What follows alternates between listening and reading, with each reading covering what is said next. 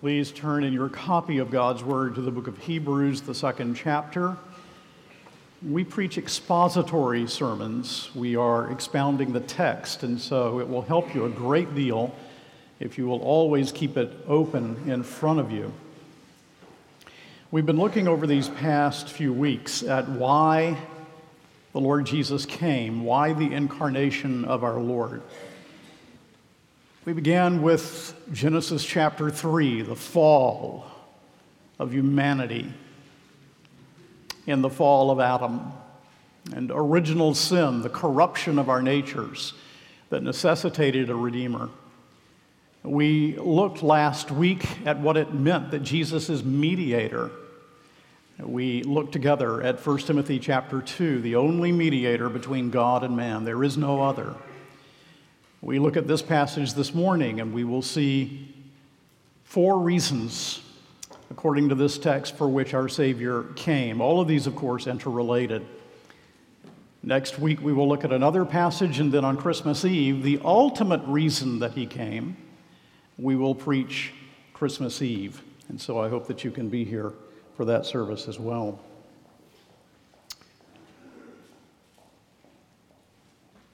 Hebrews chapter 2, we will begin reading at verse 10. Will you pray with me?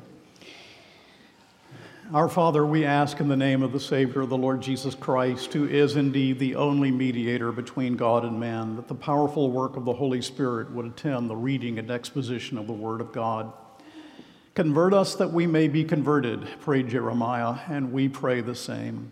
Continue to work in the hearts and lives of thy people, that through the persevering grace granted to us, we may have an ever-deepening understanding of the doctrine that is taught in Holy Scripture, that doctrine which is for life, that we may live full and free lives, that we may live obediently to the one who has saved us and redeemed us, for unless we are obedient, we will not be happy. May our happiness be in bringing glory to the name of God, no matter what comes in life. And grant, Heavenly Father, that the Scripture that we peer into this morning, as we see the reasons for which our Savior came, will also deepen our love in response to the great love that has been shown to us. And Father, work in the hearts of the lost that do not know Christ, that they may see their need of the Savior, and perhaps someone who has sat under the preaching of the Word and has never really heard it, because that person has not heard the voice of Jesus Christ through the Spirit's drawing. So, Father, do hear and answer our prayers, and may Christ be exalted. For all of our weakness, that is our desire, that Jesus Christ be praised. And it is in his name that we ask these things. Amen. Please take your copy of God's Word and stand. Hebrews chapter 2, beginning at verse 10. This is the Word of God. For it was fitting that he, for whom and by whom all things exist, in bringing many sons to glory, should make the founder of their salvation perfect through suffering. For he who sanctifies and those who are sanctified all have one source. That is why he is not ashamed to call them brothers, saying, I will tell of your name to my brothers in the midst of the congregation. I will sing your praise. And again, I will put my trust in him. And again, behold, I and the children God has given me. Since therefore the children share in flesh and blood, he himself likewise partook of the same things, that through death he might destroy the one who has the power of death, that is the devil, and deliver all those who through fear of death were subject to lifelong slavery. For surely it is not angels that he helps, but he helps the offspring of Abraham. Therefore he had to be made like his brothers in every respect, so that he might become a merciful and faithful high priest in the service of God, to make propitiation for the sins of the people. For because he himself has suffered when tempted, he is able to help those who are being tempted. The word of the Lord. Please be seated. At this time of the year, we focus special attention on the coming of Christ into the world, but how much attention do we give to the question, why did he come?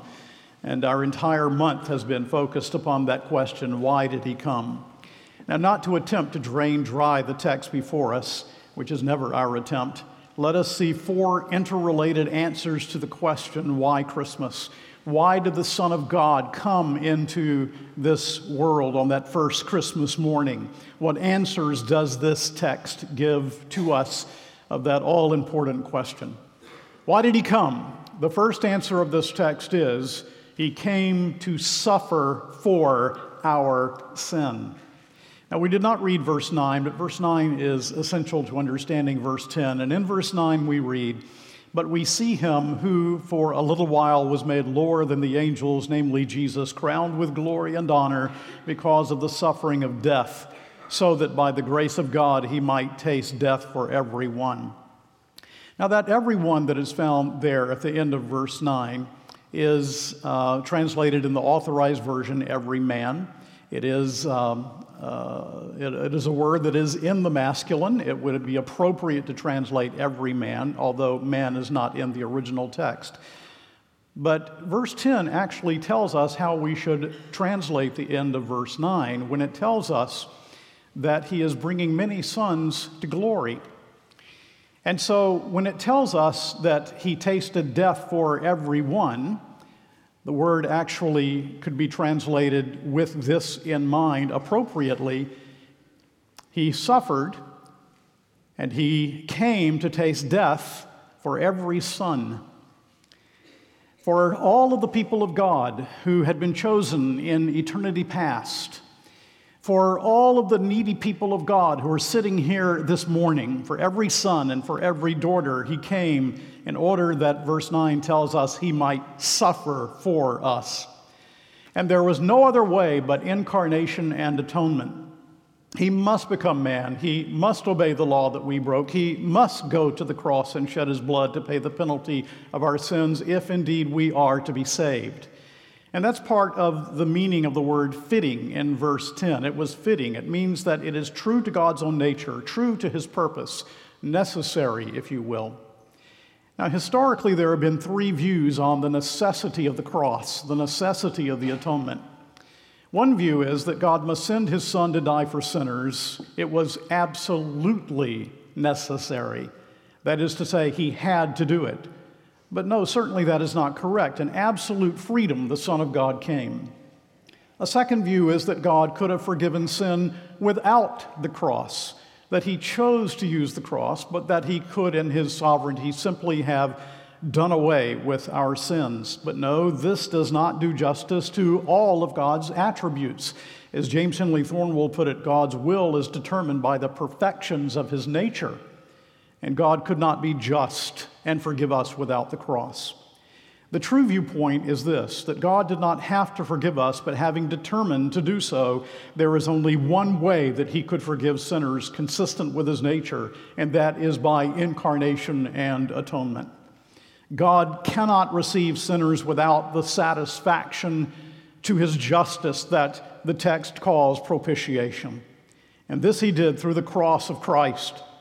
And so the great presupposition is that God cannot simply overlook sin. If a less costly sacrifice would have served the purpose, that route would have been taken. That Christ must be a propitiation through his blood for God to be the justifier of the ungodly. Only in this way could he forgive, pardon, and declare righteous, ungodly sinners like us.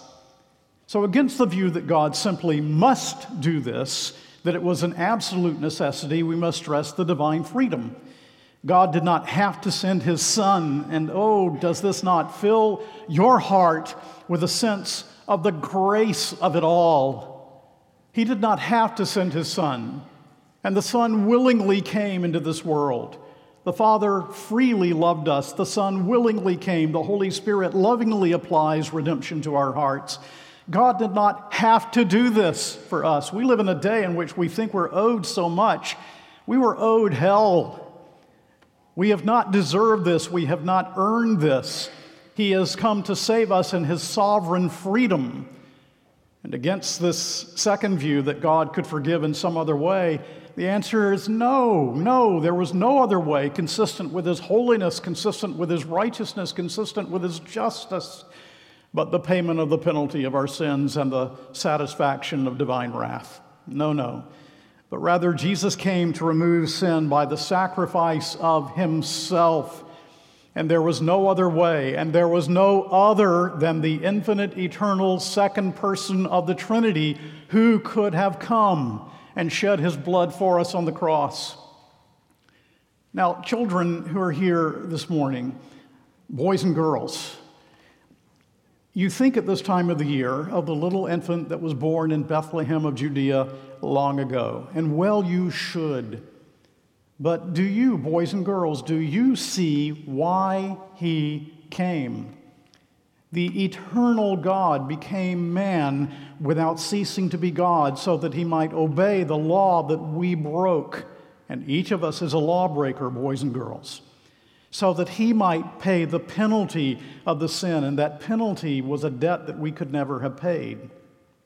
He must be God that his sacrifice have infinite value for our sins, so that in his true humanity, as he was weighed down under the wrath of God, he might pay the great debt that we owed.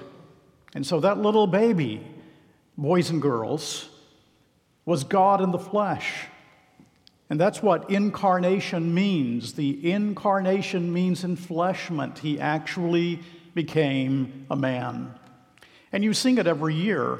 All praise to the eternal Lord, clothed in a garb of flesh and blood, choosing a manger for thy throne, while worlds on worlds are thine alone.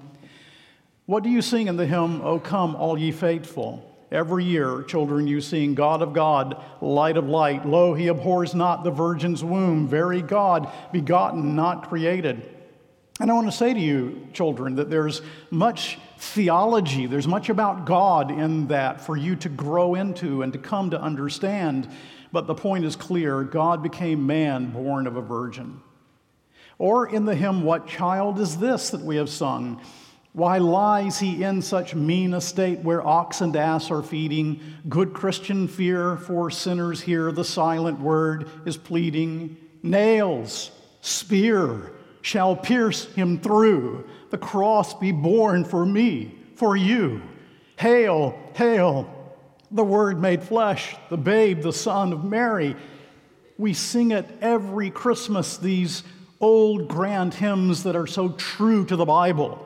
And there we sing that it required nails to pierce him through, that we might be free from our sins, that we might be right with God. Parents, let me say something to you. The Lord is worthy of the most exalted language. Our pedestrian age simply is not capable of producing a steady stream of hymns of the old quality. I hope that changes with a great revival that God would send to the church, but we are not capable of doing that by and large now.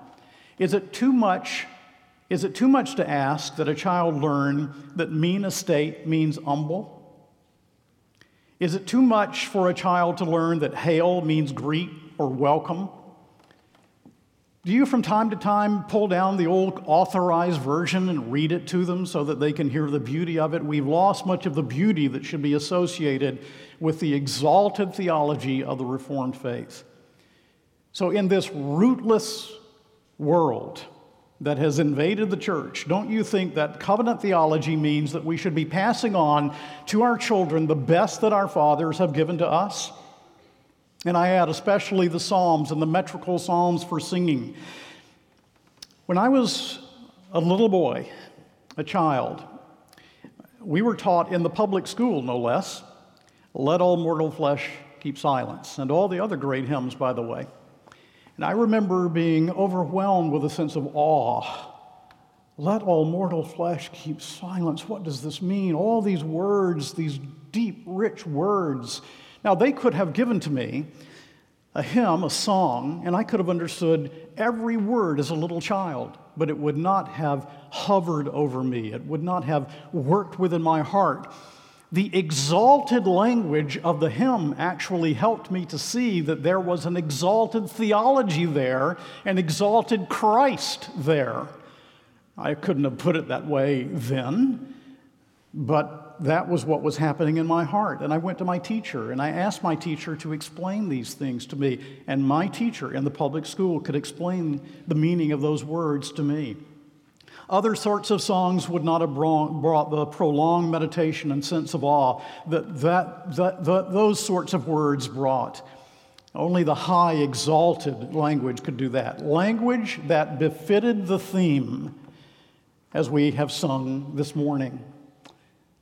No charge for that, by the way, parents, but it's extremely important, I think, that we grasp. So, children, do you see that this little baby was born in a manger? It was God in the flesh. He came to suffer, to bleed, and to die for us. That's why he came. Well, he came to remove sin, to justify sinners through the incarnation and atonement. Do you know Christ as your Savior from sin? Is your personal trust in that personal Lord and Savior? Do you know him? Well, secondly, he came to identify with us. We read this in verse 11 in particular. For he who sanctifies and those who are sanctified all have one source. Sanctification here probably means setting apart by atonement. That is why he is not ashamed to call them brothers. And he reflects upon our union with him, his union with us, his identification with us. Two natures, one person. Children, not two persons, not one nature.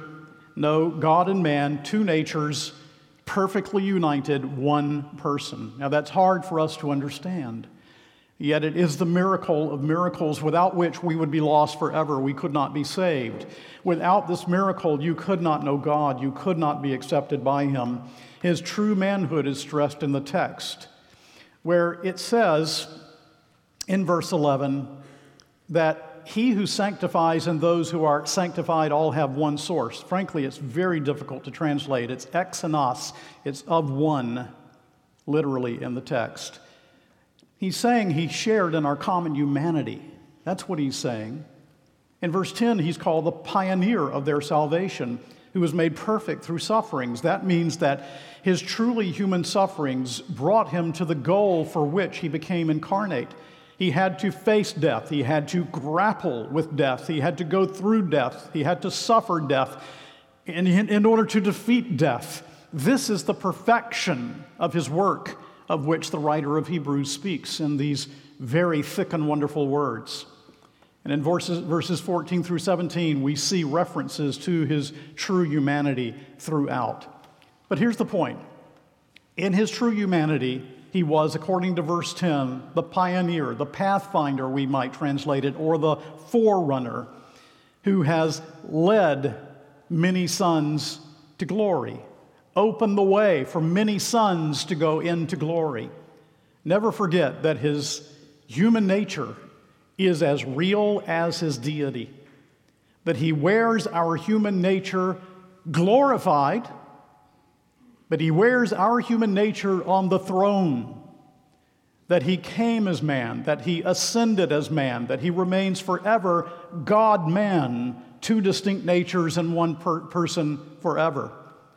And as our priest, verse 12, quotes from Psalm 22, saying, I will tell of your name to my brothers in the midst of the congregation, will I sing your praise. Our Savior sings in the midst of his brethren. Granted a numerous posterity through his death, he now leads our praises.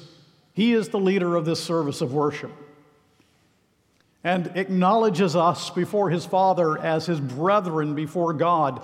So identified he with us that he calls us brethren, that he shared a common humanity. What miracle, what wonder, what grace is Christmas. And children, again, do you want to go to heaven when you die? Here's the answer. Here is how it can happen. Here is how it is done. It is done by Jesus, who became man, so that he might lead many children to glory. Jesus was born to die that believers in him might live, and that forever. And so he came to identify with us. And now specifically, let us focus thirdly on another reason that he came. He came to destroy death. Verses 14 through 16. Let's read again. Since therefore the children share in flesh and blood, he himself likewise partook of the same things, that through death he might destroy the one who has the power of death, that is, the devil, and deliver all those who through fear of death were subject to lifelong slavery. For surely it is not angels he helps, but he helps the offspring of Abraham. Jesus was born in Bethlehem of Judea in order to destroy death. Verse 14 tells us that required that he be human. Now why? Because sin happened, the fall happened through human nature. Adam was a man. In human nature, in Adam's fall, we sin at all.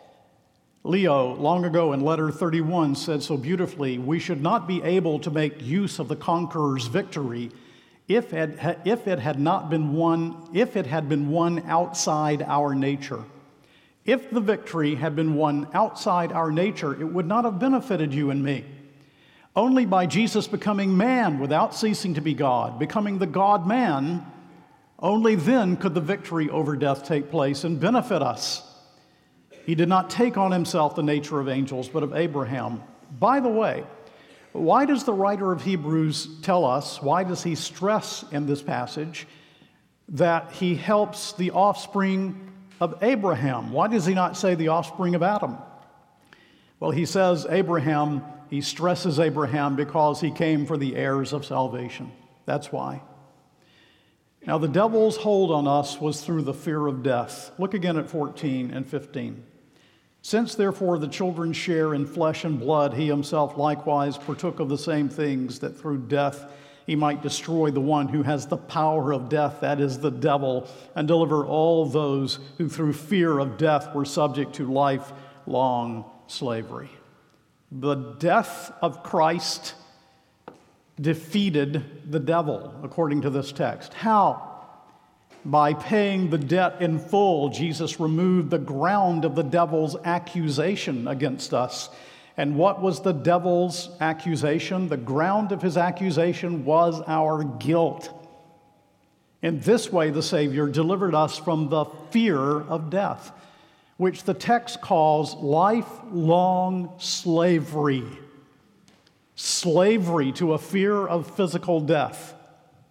I do not believe someone who tells me they have no fear of death, have never experienced the fear of death. Every child of Adam has a fear of death, physical death, but also spiritual death. That judgment that is written upon our hearts, the judgment that is written there, every time your conscience is aroused, it is a spy within your breast pointing to the righteous judgment to come. If you are an unbeliever here this morning, you know within your conscience, every time your conscience strikes you, stings you, that is an evidence of a greater judgment. That judgment in your heart is evidence of the great day of judgment that is to come.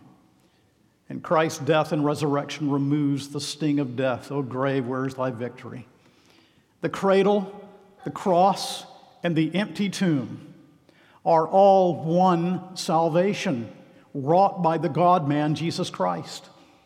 And so, once again, children, Christmas leads to Good Friday, which leads to Easter, which leads to Ascension, which leads to Pentecost. Death destroyed, life begun. The death that Jesus died for us. You see, death is the fiendish power the devil held and wielded and still holds and wields in the hearts of those who do not know Christ. He could accuse and he could say to you, before you came to Christ and you thought about death, he could accuse you, and with justice, because of your guilt. And yes, we deserve death, but do you trust in Christ?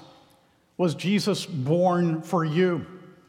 Did he live for you? Did he die for you? Did he pay the debt for you? Did he rise for you? What? Do you still fear death? It may be, Christian, that there's a natural apprehension as you think of death because it's an experience through which you've not yet passed. But in a certain sense, you have. You died with him. You've been raised with him. You continue to die daily. As Spurgeon said, there's just one more death to die. In a very real sense, you already are so well prepared even for that experience by daily dying with Jesus Christ. There's no need to fear death if you believe, trust with all of your heart in Jesus Christ. Satan's accusations have been answered, and they have been answered once for all. And that is why Jesus came. There was a German pastor who wrote a little book. I've never seen it, but I've seen it referenced by Adolf Saffer. And the name of the book was I Feel as If It Was Good Friday. And of course, the aim of the Christian's life should be to behold constantly Christ crucified for us. Satan comes and he says, "You sinner, you vile sinner, you guilty wretch, you deserve death and eternal death." Yes, that is what the fall of Adam brought, as we saw a couple of weeks ago, death and eternal death. But then we say, look, my soul, to Jesus Christ. Look to Good Friday. Look to the cross. Look to his shed blood. Look to his resurrection from the dead. He was condemned in my place. In my place, condemned, he stood, sealed my pardon with his blood. Hallelujah, what a Savior. Jesus Christ died my death for me. There is the death of death in the death of Christ. To use the language of old John Owen the Puritan. And therefore, Satan has lost his right to condemn because Jesus, believer, was condemned for you, in your stead, in your place, as your substitute. And that's why he can use the word help there for those who are tempted in verse 18, when he says, "For because he himself has suffered when being tempted, he was able to help those who are being tempted." That word help, the word means to take hold of. It means to help, yes, but ba'atheo means to come to the aid of. It means timely help, if you will. In Matthew 15, that word help is used. Do you remember when the woman from Tyre, seeking help for her daughter, comes and says to Jesus, "Lord, help me"? In Acts 16:9, when the man from Macedonia in vision comes to the Apostle Paul, "Come over and help us." The Authorized Version in this place and one other translates the word succored, capturing the idea of sustenance and God's tender care. Or the idea is like this: he took responsibility for us. And that is why we need not fear death. The Lord is our helper, the one who came with timely help. He saw me plunged in deep distress and flew to my relief. Timely help. And he has you, believer. He has taken responsibility for you, believer. He was born for you. His obedience in life was for you. His crucifixion was for you. His resurrection was for you. He will come again for you. Do not fear death when your trust is in life himself. Your Savior has preceded you right into the devil's lair, and he has destroyed the devil. So do you fear? Fear and guilt go together. Do you know Christ is the one through whose righteousness sinners are justified? Your guilt is removed, and with it clothed, we may stand before God boldly, no longer fearing death. We sing it also in that great hymn, "Good Christian men, rejoice with heart and soul and voice. Now ye need not fear the grave. Jesus Christ was born to save, called you one and calls you all to gain his everlasting hall." Christ was born to save. Christ was born to save. Maybe someone here has been singing these great hymns all of your life and you've never understood. You were singing the gospel. You were singing this text and others. Would you like to be free from the fear of death? Trust in Jesus Christ alone as Savior. Augustus Toplady, we sing the Toplady hymns here. Oh, how our congregation sings the Toplady hymns. But on his deathbed, he was told that his pulse was weakening. And he said, "Why, that is a good sign that my death is fast approaching, And blessed be God, I can add that my heart beats every day stronger and stronger for glory. And so died the writer of Rock of Ages, whose life was established on the rock of the gospel of Jesus Christ. In a sermon on 1 Corinthians chapter 2, Stephen Carnock, the Puritan, says, "The devil's power is erected upon our crimes, whereby he becomes the minister of divine vengeance. But a crucified Christ hath bruised the head of this old serpent, and wounded the prince of this world. He hath displaced him from his power, snatched from him the ground of his indictments, by canceling the law upon which his accusations are founded, and despoiled him of his office by satisfying divine justice, which conferred an authority upon him of executing divine vengeance. The accuser of the brethren is cast out, and destroyed him that had the power of death, and that through his own death." Yes, that's true. Through his own death. That's why he came. That's why he was born. Through his own death, the accuser of the brethren, who would say to you, "You deserve to die. You are under condemnation." The accuser is cast out. Christ has destroyed him that had the power of death by his own death on the cross. Praise God. That's Christmas. But also, fourthly, I told you four things. He came to be our priest. The whole book of Hebrews is about this. We can only say a few things, but verses 17 and 18, he came to be our priest.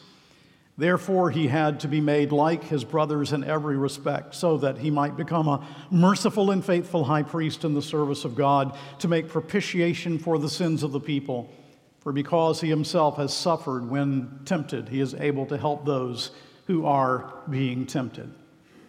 And so we are told that Jesus Christ was born, he came in order that he might be our priest, our high priest. In his human nature, Christ suffered for you, and in doing so, he qualified for eternal priesthood. And the text tells us that as our high priest, he propitiated, he offered his own bloody sacrifice, so that the boiling mud showers of the wrath of God might not be poured out upon you who believe and trust in him, but were poured out upon him in the place of sinners. My heart can hardly begin to preach what I feel when I think of Jesus Christ, that little baby born that he might grow into manhood and go to the cross, and there the God-man pay the price by propitiating, satisfying the wrath of God.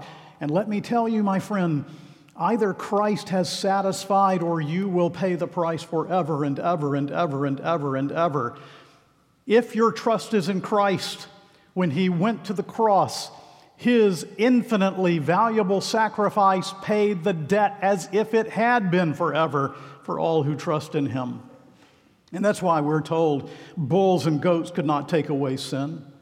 And that's why in chapter 10, verse 4 of the book of Hebrews, we have the familiar words, "For it is impossible for the blood of bulls and goats to take away sin." Consequently, when Christ came into the world, he said, "Sacrifices and offerings you have not desired, but a body you have prepared for me. And burnt offerings and sin offerings you have taken no pleasure. But then I said, Behold, I come to do your will, O God. It is written of me in the scroll of the book." A body was prepared for Christ, so that he could fulfill all to which the bulls and goats pointed, but they themselves could never have removed sin. Only one qualified. That's the point. You could not qualify. No sacrifices in the Old Testament could qualify. They could only point to the one qualified.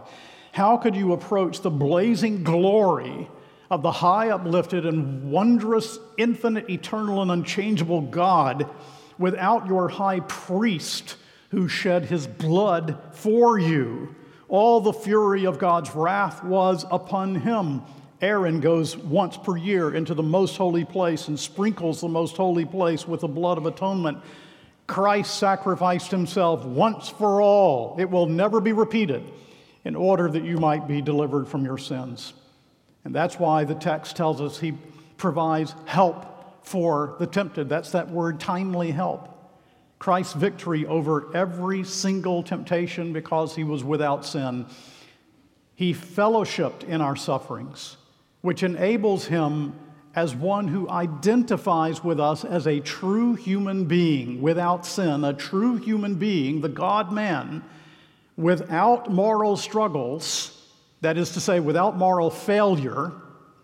It enables him to identify with our moral struggles because he was fully man, yet without sin. And it brings a twofold help, the forgiveness of our sins and the power to overcome. And so he is a merciful and faithful high priest. He wears your nature on the throne. His true humanity is as real as his deity. He came as a man, intercedes for you in the flesh. You may confidently entrust yourself to him. He is God, he is man, he came to care for his relations, and that is why he suffered. And this is the ground of your confidence.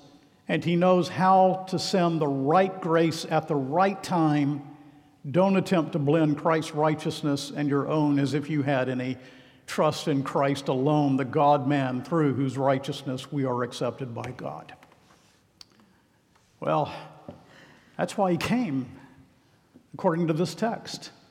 And you know, the riches of God's word is such that we could have turned to text after text after text after text after text, and we could have seen this is why he came, and this is why he came, and this is why he came, and here's a nuance on it. And because the one who came was the infinite God. But this text tells us he came to suffer for sinners. He came to identify with us by assuming human nature. That he came to destroy death by suffering death for us. And he came to be our high priest.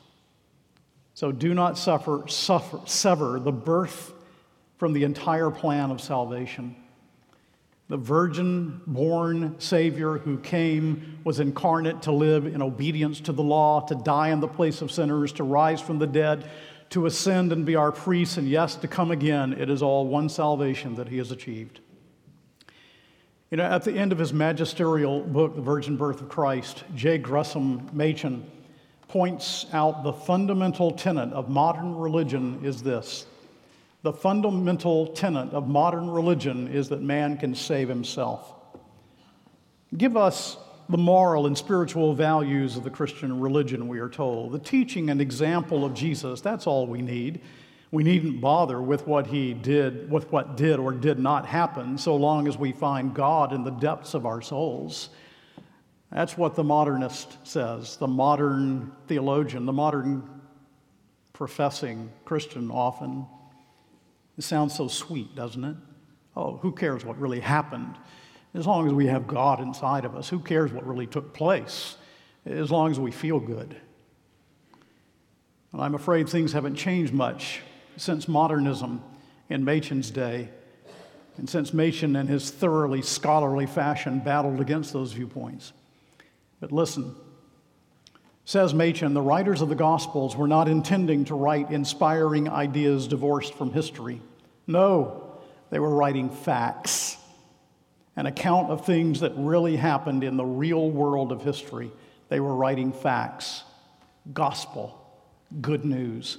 Now, it is that good news that we are proclaiming to you today. The incarnation and the virgin birth are a part of the whole plan of salvation that constitutes good news. These are facts. Jesus came into the world to do this for sinners. So let's not sentimentalize Christmas. Christmas is about sin. Sin that would have sent us to hell. Christmas is about sin and death and hell and the incarnation of the Son of God and the blood and the gore that was required to redeem us. Do you know him? There is no hope without Jesus Christ, and I dread to hear of your death if you have not trusted in Christ. Bow before him as a criminal against his law. Abandon your self-sufficiency. Christian, continue to abandon your self-sufficiency. We have none. And surely you know that if Christianity is anything, it must be everything.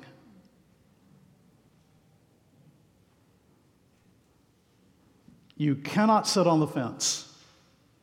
Come to Christ by faith, and God will receive you. By Christ alone, who said, I am the way, the truth, and the life.